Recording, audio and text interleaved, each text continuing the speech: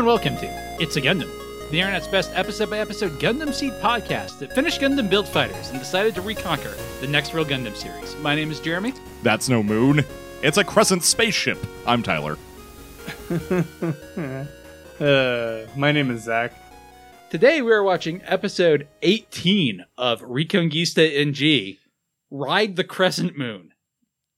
It is a wild title, considering no one calls it a crescent moon, it's the crescent ship. Well, they call it the Crescent Moon ship. Do they? At I least think so. definitely translations I have seen Okay. call it that. We call it the Kobayashi Maru because that's close enough. Well, isn't that the other ship, though? No, I thought that was No, the you're- big festival thing. you're right. That is the other one. You're right, and this is the Crescent ship, and there's another ship later I almost just spoiled. Because the show doesn't have enough ships or factions. I We don't could use a few more factions. I'm not confused yet. understand the Venus Globe faction. Are they near Venus? Do they just call it the Venus Globe? Why are they in space delivering photon batteries? Why are there so many restrictions on photon batteries? Who's the random Captain Kind? Why is he just there all of a sudden with no introduction? I don't know. That's not this episode, I think. I think that's No, the next episode. But We are one episode away from when Tomino says they got it together and this show started making sense and coming together. That's episode 19 is when he says that happens. does he now? I mean, I remember you saying that. I'm not sure I necessarily agree. I don't think I noticed a marked change in the show at any point. But that's for next week in any case. Yeah. Yeah, for now, if you're just joining us, or maybe if you haven't recorded an episode in like 3 weeks for some reason, let's remind you what's going on in Reconguista NG. Our characters are the crew of the Megafauna. Don't laugh at my joke. It'll make me lose confidence in it. I do think the Megafauna is probably the weakest ship we've seen so far. It doesn't have a lot in the way terms of guns. design. Oh, It's I got thought those solar sails, which is definitely a type of look. I could see someone liking it more than the Ptolemaeus for those. I mean, definitely. It's got a hodgepodge of dudes on it. It's got Bellry. He's the son of the director of the Capitol Tower, but not really. Secretly, he is the son of some Moon King. And secretly, his sister is Ida, who is also on the ship, and he had a crush on her, so that's kind of fucking him up. But they were notably not raised in the same place, and she was being raised in Ameria by the commander of their armies? Inspector General.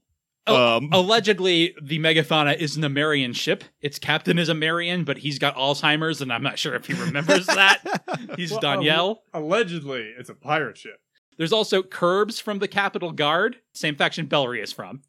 And also Raraya from the Moon, and they just got some Moon Rebels and added them to their mechanic list. Also Ringo Starr, also from the Moon. But from a different faction on the moon. Yes. Yes, a distinct and different faction on the moon. The fleet, the Direct fleet. Who else is on this ship? There is Naredo Nug, a student from the Capitol Tower. She's not part of the Capitol Guard, so I think she counts as being from a different faction. Yeah, she's a civilian from Earth.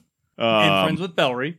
And she used to be Raraya's handler, but then Raraya regained her memories and became a person again. Anyway, we care about them because they have all the Gundams. Importantly, the G-Self, the Gundam that everybody wants.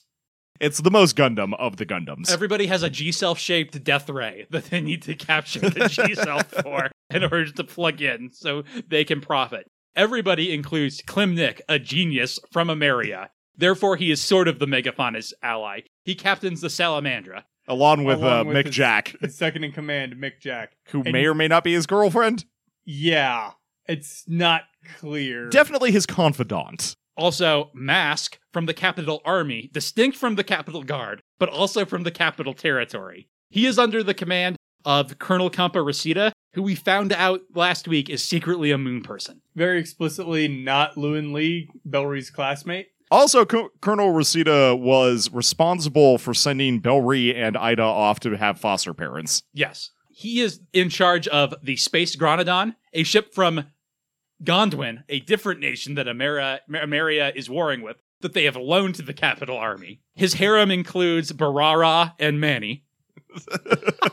There's that one unnamed Mac Knife pilot. No, he got a name last week. We just have already forgotten. Yeah, exactly. There's also the Direct Fleet, a fleet from the moon. By the way, they're at the moon, specifically Towasanga, a space colony orbiting the moon, from which photon batteries, the only source of electricity, are shipped to Earth from Venus Globe via the Kobayashi Maru after they arrive via the Crescent ship. This is a very, very jacked up supply line. Just saying.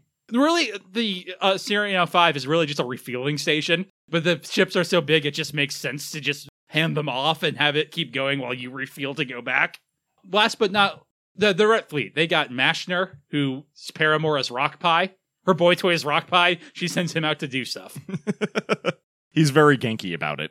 Is there anyone I forgot? Probably. Yeah, as I say, Dorette himself doesn't really do much anymore.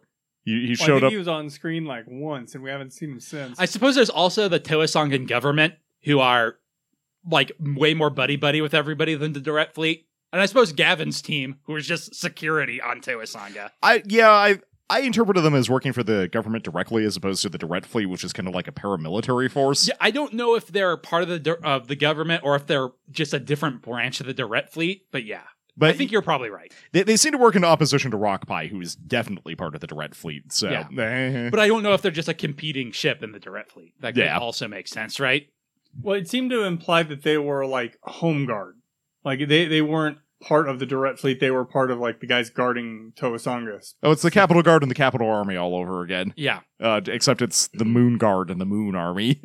Anyway, the Moon Army is keeping everybody on the moon because they want to press their ships into service for their cool moon fleet. But Ida wants to take the Megafauna to the Venus Globe so she can find out more about photon batteries and the weird restrictions that her dad apparently put on all this. And that's where we are. Yep. I think that's actually everything, more or less. A lot of stuff happened to get here. It's not really important. I mean, I think the only character that we didn't go into detail is Danielle, but Jeremy did mention him, so... Yep, he's got Alzheimer's. There's also the Flammy. Flammy is Mariah's neighbor, who is part of the Resistance. Kind of? She's also... We don't mind that. I know. That's next episode. Not enough factions, Tyler. Not enough factions. She is one of the aforementioned moon people that have joined the Megafauna's mechanical crew. Whose names will not stick in my head. And also she's a nurse, maybe? Or does she do that this episode? No, that's Is that just next episode? Never mind. Forget I said that. So you can watch along, too, if you bought a DVD of this. We are watching episode 18, Ride the Crescent Moon. We start out with a long shot of Sereno 5. It's slightly more cleaned up out here than it was last episode. Oh yeah, last week they were doing trash cleanup competitively. It was Mario Kart. So this week we start on them trying up some trash. Just enough so that the Crescent ship can fly through it without scuffing itself. You can tell who's a pilot because the people who are pilots have color-coded flight suits. Mariah's is their own. Mariah's is yellow, Ida's is pink, and Bellry's is red. We see the Kashiba Mikoshi, which I am just going to call the Kobayashi Maru because I can remember it. The ship that is responsible for taking photon batteries from Towasanga to Earth. I guess from Towasanga to St. Porto, so they can be delivered via elevator to the capital territory and then distributed to Earth. Yeah, St. Porto is the top of their space elevator. Yes. In case for some reason you haven't been following our coverage of this so far. So Raraya is pointing out the Kobayashi Maru to Naredo and the Crescent ship, which is apparently hovering above it. Which is a giant ship. The show doesn't really, until near the end of this episode, do a good job like showing the scale of this thing, but it's huge. And the Kobayashi Maru is of similar scale to the Crescent Moon ship. Although they already said that last week where they were like, wait, that's a ship? I thought it was just part of the colony. So we cut into Gavin giving a impassioned speech to the Zax Corps. On his bullhorn. I didn't know you had your own core. Can't be my core. He's not nearly angry enough. He's pretty angry. You've met me, right? Yeah. He's got your phone voice, too. As he throws the phone. I don't throw my phone anymore. It's too expensive.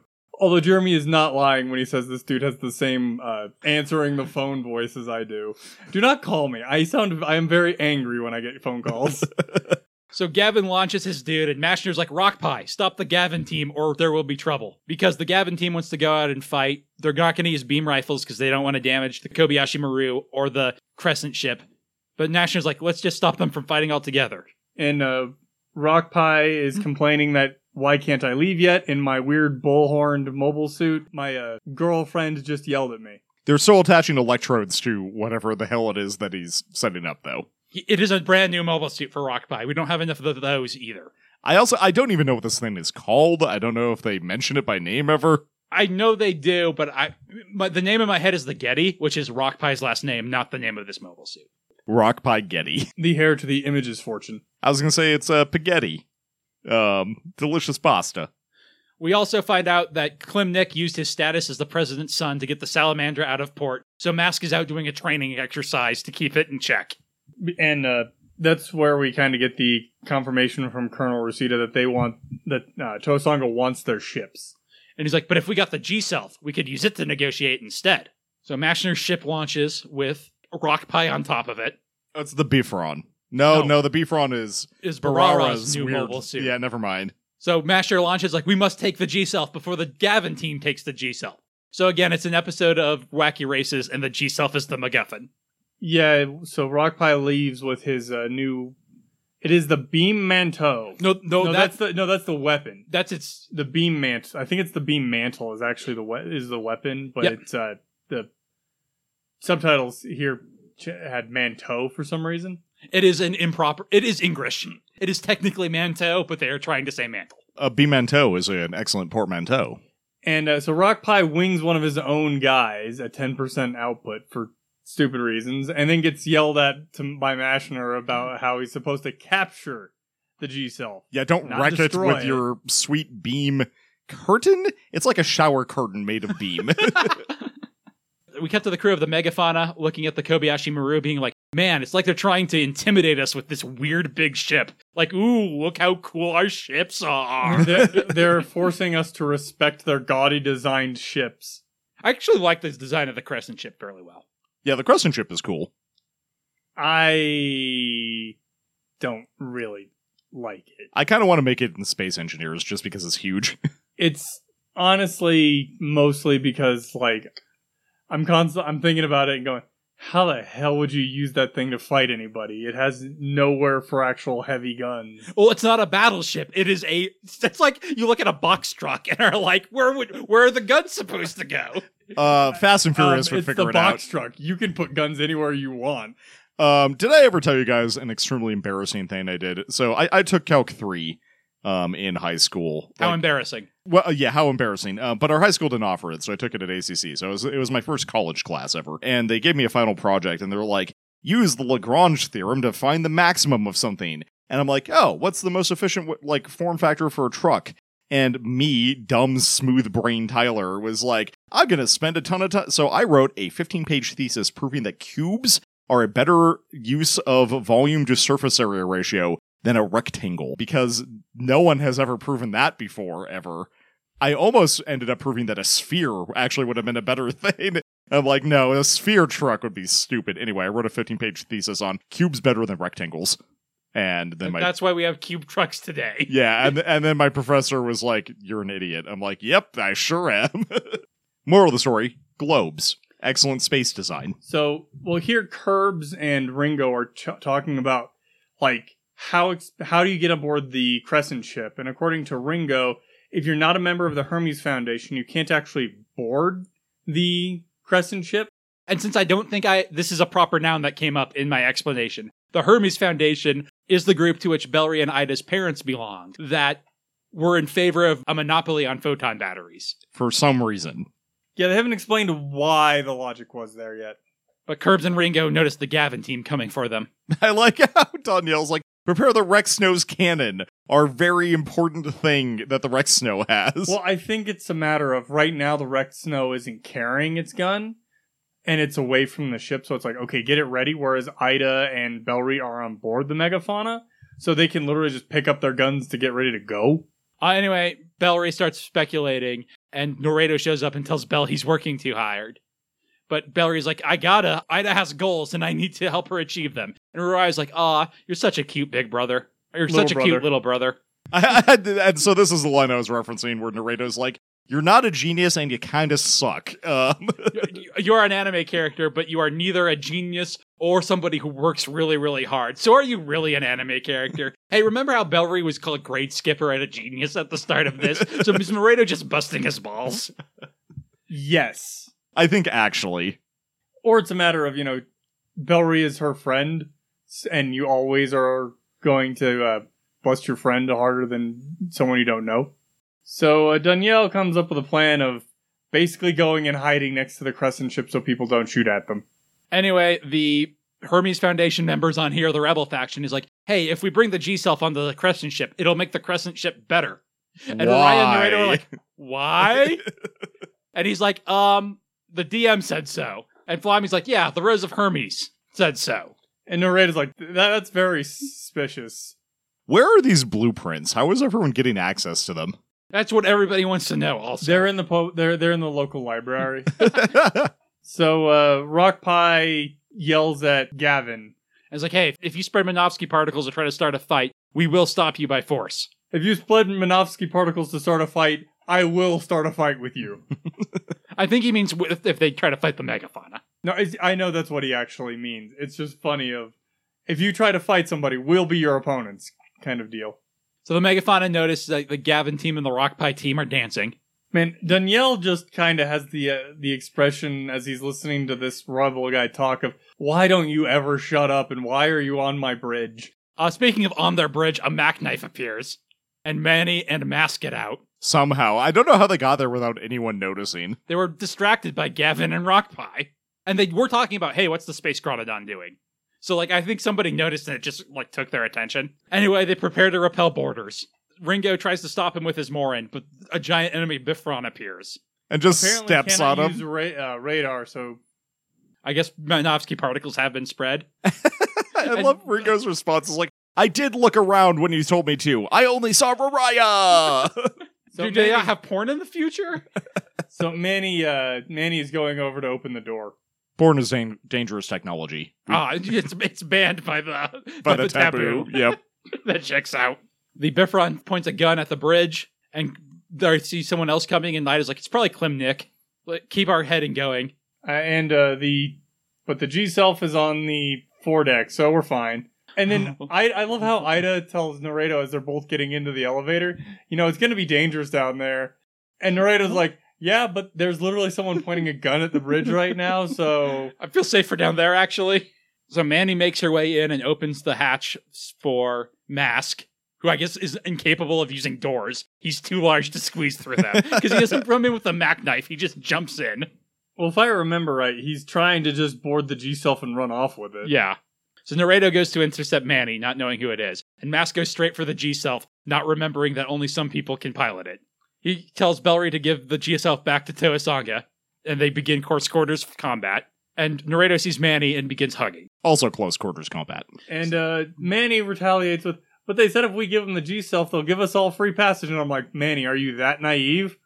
Yes, she is, actually, I think. And Mask is like, they'll also resupply the Megafauna and Gronodon. Don't you need some cool food and bullets?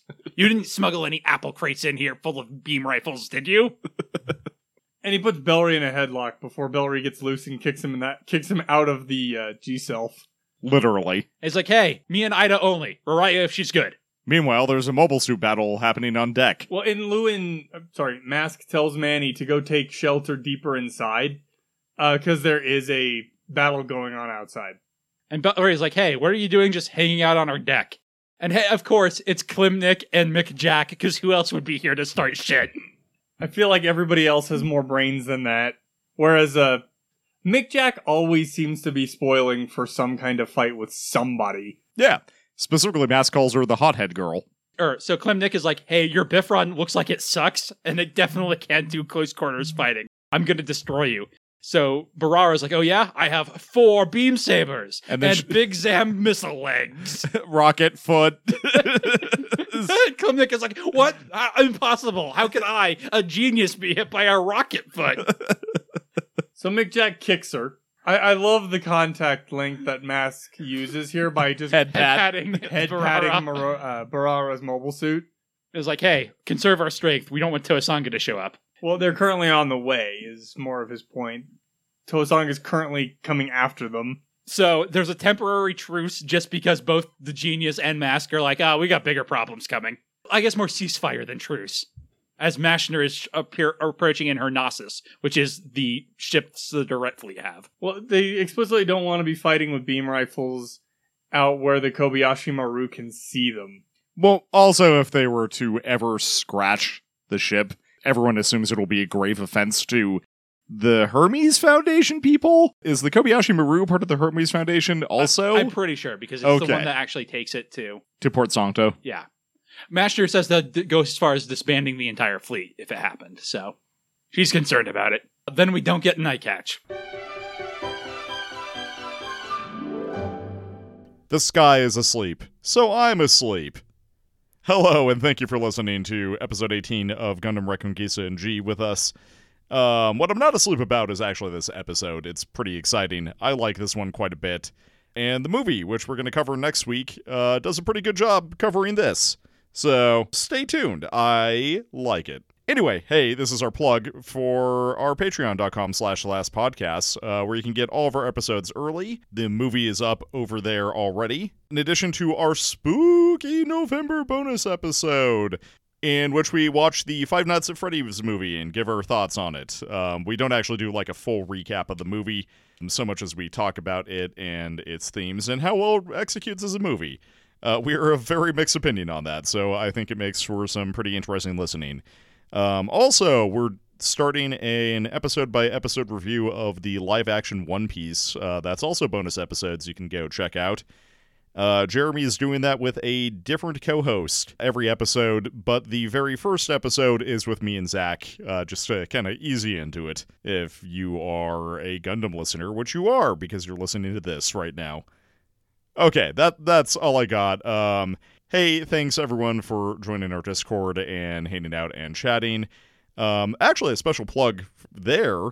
Jeremy is getting together a One Piece manga reading group where we're going to be doing one volume at a time, and hopefully be caught up on all of One Piece in 2 years. So if you want to join our reading group, we're going to be running a kind of like an asynchronous book club over Discord. You can join our Discord and start reading One Piece with us. If you've been putting it off forever like I have, now's a great time to get in on that. We're going to be starting in a couple weeks, so you got a little bit of time to get on that train. Okay, that is that. Let's get back to writing the Crescent Ship. It's not the Crescent Moon. I don't care what you say, people who actually produce this anime. I'm sorry, we do get a Nightcatch. Gav and Zach show up, start being territorial, and be like, we can't let Earthnoids hang out here having a battle. As everyone's just, like, fighting above the Megafauna's deck. And Bellray is like, Naredo, you and Manny go deeper into the Megafauna because you don't want to get caught up in this. Beller's like, I'm going to go pull the dummy meters out in front of the hangar. So that people can't see the fight?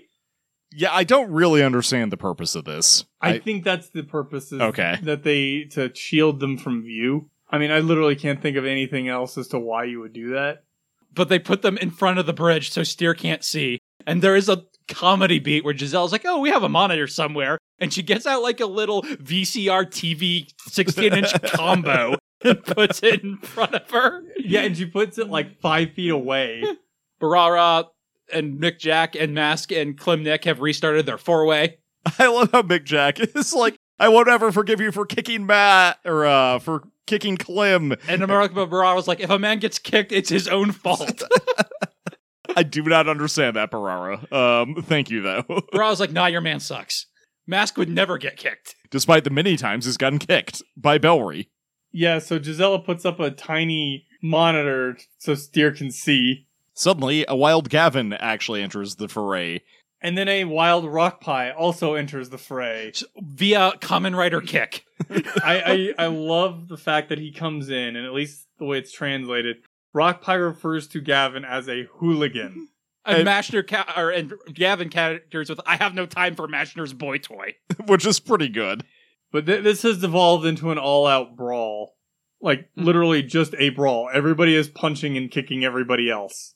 So the Zacks get to use their cool feet claws. I love how everyone's doing all this combat with their visors up, like...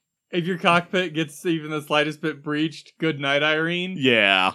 We were talking earlier about how the show hasn't improved that much, and I agree with you in terms of storytelling, but something that we've been sort of commenting on, and I don't think we've brought enough attention to, is how much better the action scenes are than in a row. Yeah, that's because fair. We've had 3 or 4 episodes in a row, and this is another one where the action's really clear, and like this is a hectic battle with like 6 different factions going at it, and like you said, it's a brawl. It's very confusing. But what's going on in the action moment to moment is actually quite clear, in contrast to the beginning where they could not do a one-on-one fight in a way that let us figure out what was going on. And even spatially here, it feels like I know where everybody is in relation to everybody else.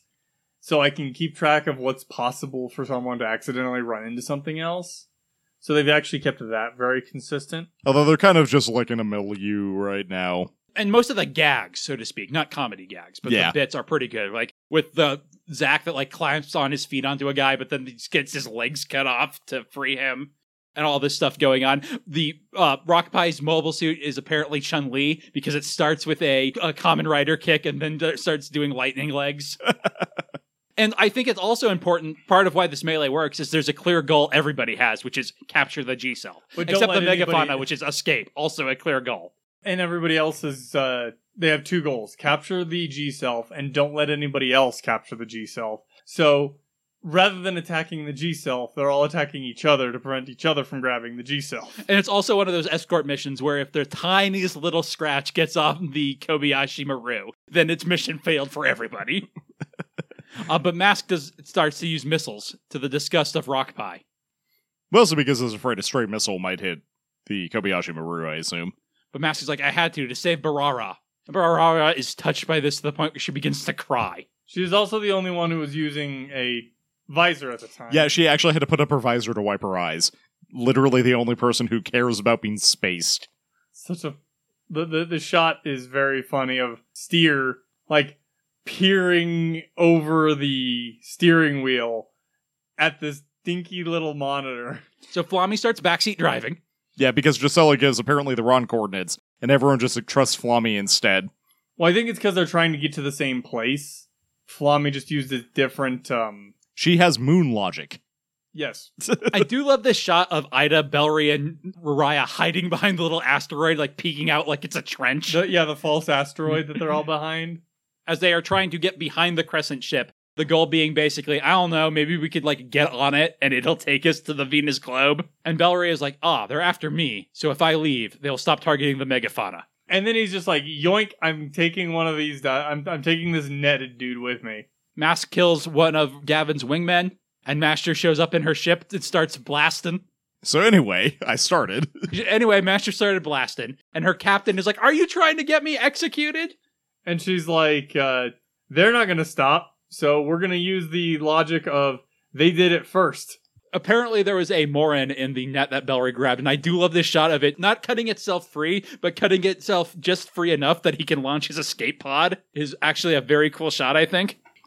So anyway, there's this amazing scene of everyone stating their reasons why the G-Self should surrender to them. Mask being like, Colonel Compa needs to analyze it. Gavin being like, we need it for Towasanga. And Klimnek being like, it will be a useful hostage, so lend it to me, a genius, Klimnek.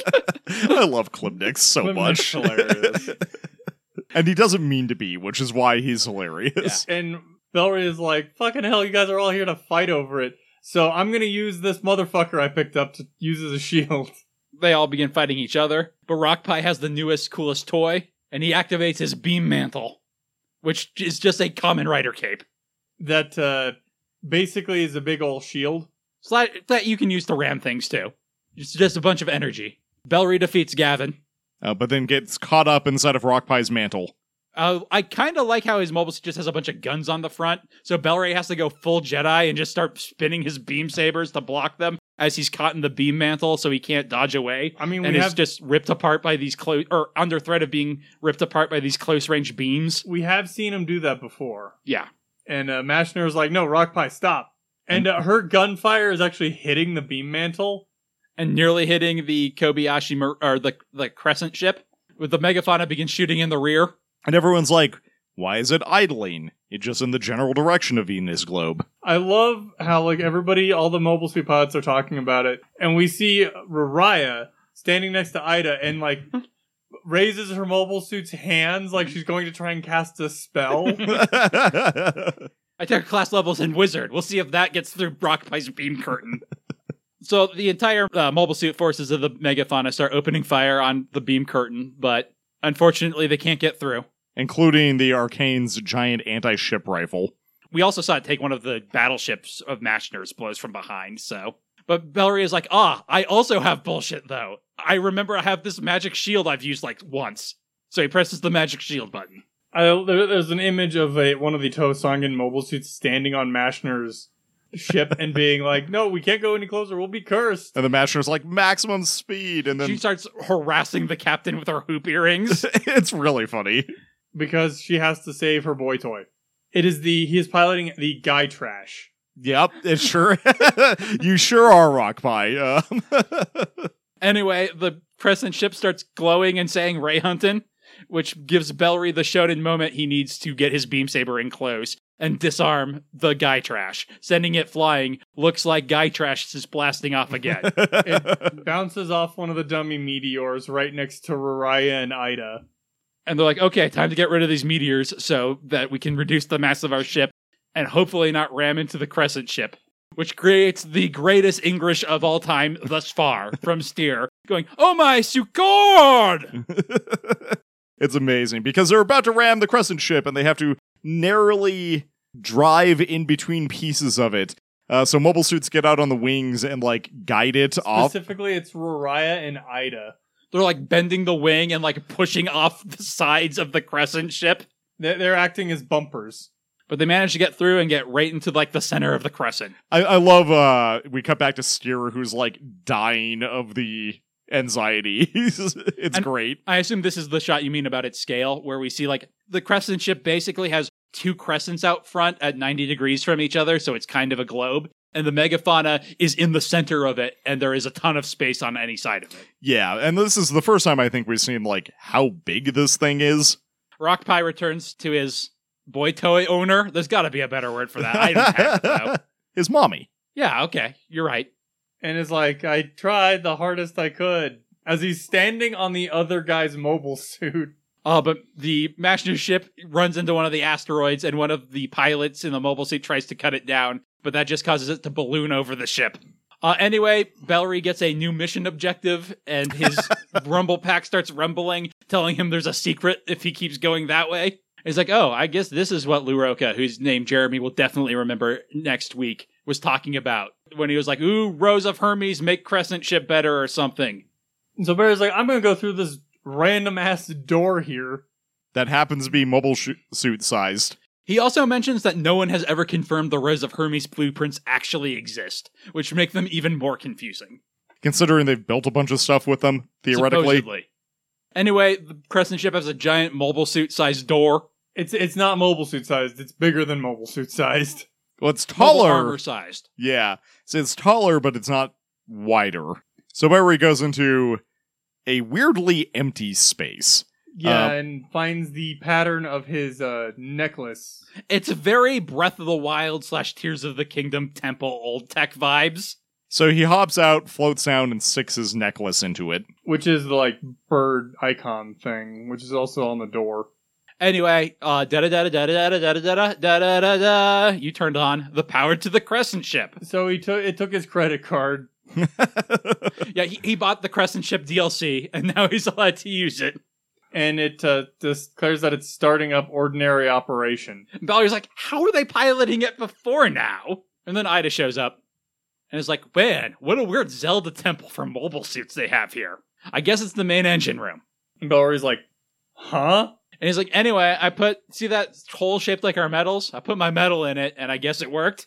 And she's like, good job figuring that out. And he's like, well, it was I just said press A to insert medal when I walked up to it, so this is probably our mom and dad's fault somehow. And also thanks to the G-Self.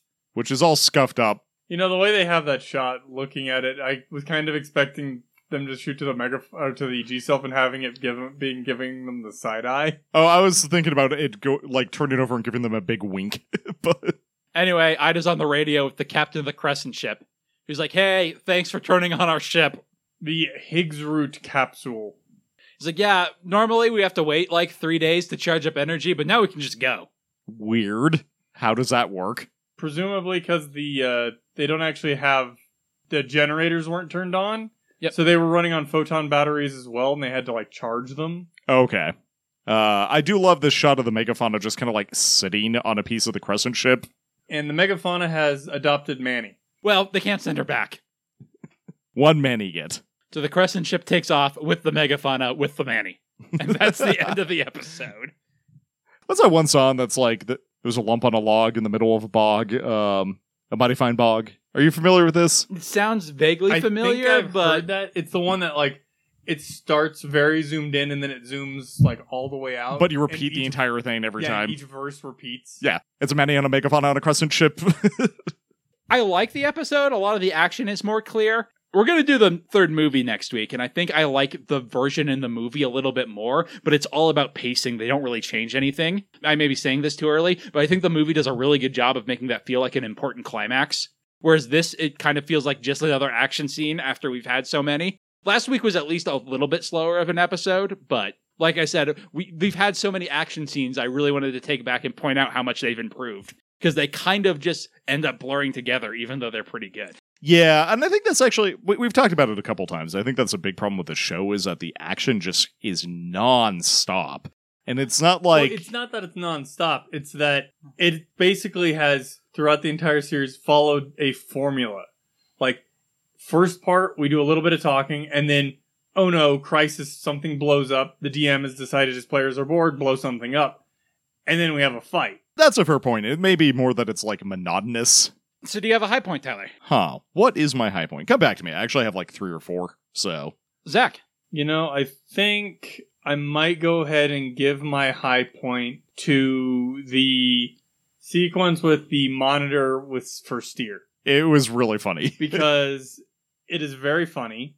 And then, like, they should make the joke good again when they cut off the asteroids and she sees the giant ship in front of them. Yes. And it's also just one of those things where it is meant as kind of a funny to break up the action sequence. And I think it does that very well. I really like a lot of the action. I'm trying to think if there's something specific. Like, I just like the way they block all these different factions getting in a fight over the G-Self. And like I said, you can pretty well tell who's who and what their goals are. I do think if maybe you're not doing an episode-by-episode podcast about this, you can get confused about why Gavin and Rockpie aren't on the same side. But as long as you know going in who everyone is and what they want, their actions make sense and are pretty clear. Yeah, well, the fact that there are, like, as we make fun of in the recap of this, or for the episodes, there are, like, 8 factions at play, and those are just the important ones. Yeah. Did you come up with something, Tyler? I did. I think it's actually going to be the scene between Barara and Mick Jack about Klimnik getting kicked. A real man wouldn't get kicked. I think what she says is if a man gets kicked, it's his own fault. Yep. And Mick Jack being like, I'll never forgive you for kicking Klim. I thought that was really funny. Also, the fact that she rocket kicked him in the first place, also hilarious. Do you have a low point? I think it's going to be just how, like, randomly overpowered Rockpie's beam mantle is. Like, it's, where did this technology come from? Why hasn't it been deployed before? Like, why is it invincible to ship fire? Zach? I think my low point might actually be just the randomness of the lifting of the restrictions on shooting. Because they're just like, we can't shoot because then bad things will go down. And then they're just like, you know what? Nah, that doesn't matter. I actually think they do an okay job of that. It feels like a slow escalation. It feels like people start getting desperate, and then so other people respond desperately. That's actually, I think that's highlighted by Mashner being like, do you think they're just going to stop if we ask them to? Oh no, it read fine to me. I missed this scene in my first watch, and I think it improves it, but my low point is, oh yeah, if the G-Self gets in contact with the Crescent ship, it'll get faster. Why? Reasons? Rose of Hermes. And that's not actually what happened, kind of. It is kind of also what happened. We'll find out next episode. I don't know, they just kind of hand-wave it away, so... Do you have an MVP, Tyler? You know, lots of stuff happens this episode, and I don't think it's Bellry, despite the end of the episode focusing on him. I feel like you can almost give it to anyone. Like, this is a real ensemble piece. I feel like just about everybody gets a moment. Yeah. Maybe Curbs doesn't, but...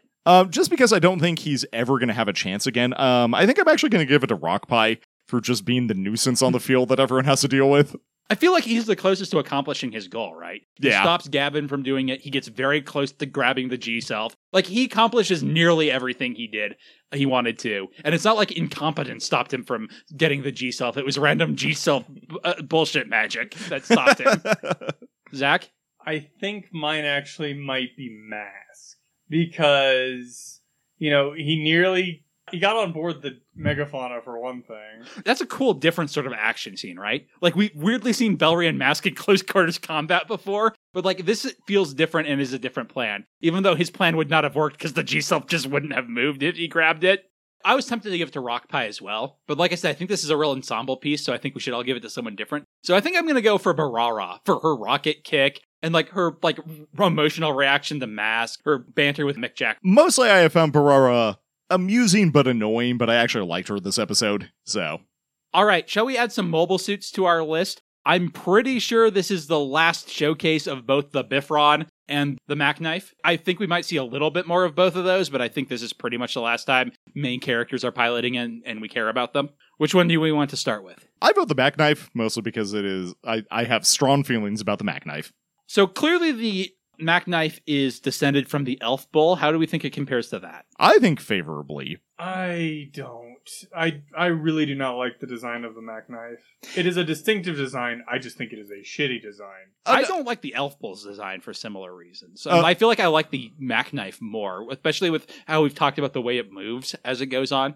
Yeah, so I do actually agree with you, Zach. I think the Mac Knife is kind of a shitty design, but I love the way it's animated and, like, the stupid, like, swinging its legs around and, like, firing missiles as the legs swing into position. Okay, so another transforming mobile suit that is weirdly designed. How do we think it compares to the Aegis Gundam, which transforms into a laser crab? I prefer the Aegis. I think I also prefer the Aegis. I think the Mac Knife gets a lot of points for me for, like the Exia just being extremely well animated. Technically, this transforms. How do we think it compares to the Armor Zagan? Huh. That's the one Mick Jack shows up in. That's a big mobile that she armor. has to change out the cards on. Yeah, I gotcha. I think I prefer the Mac Knife, but mostly just because I'm not a huge fan of mobile armors in general, despite my love of all the crab things. But I could probably be convinced if we have a compelling argument.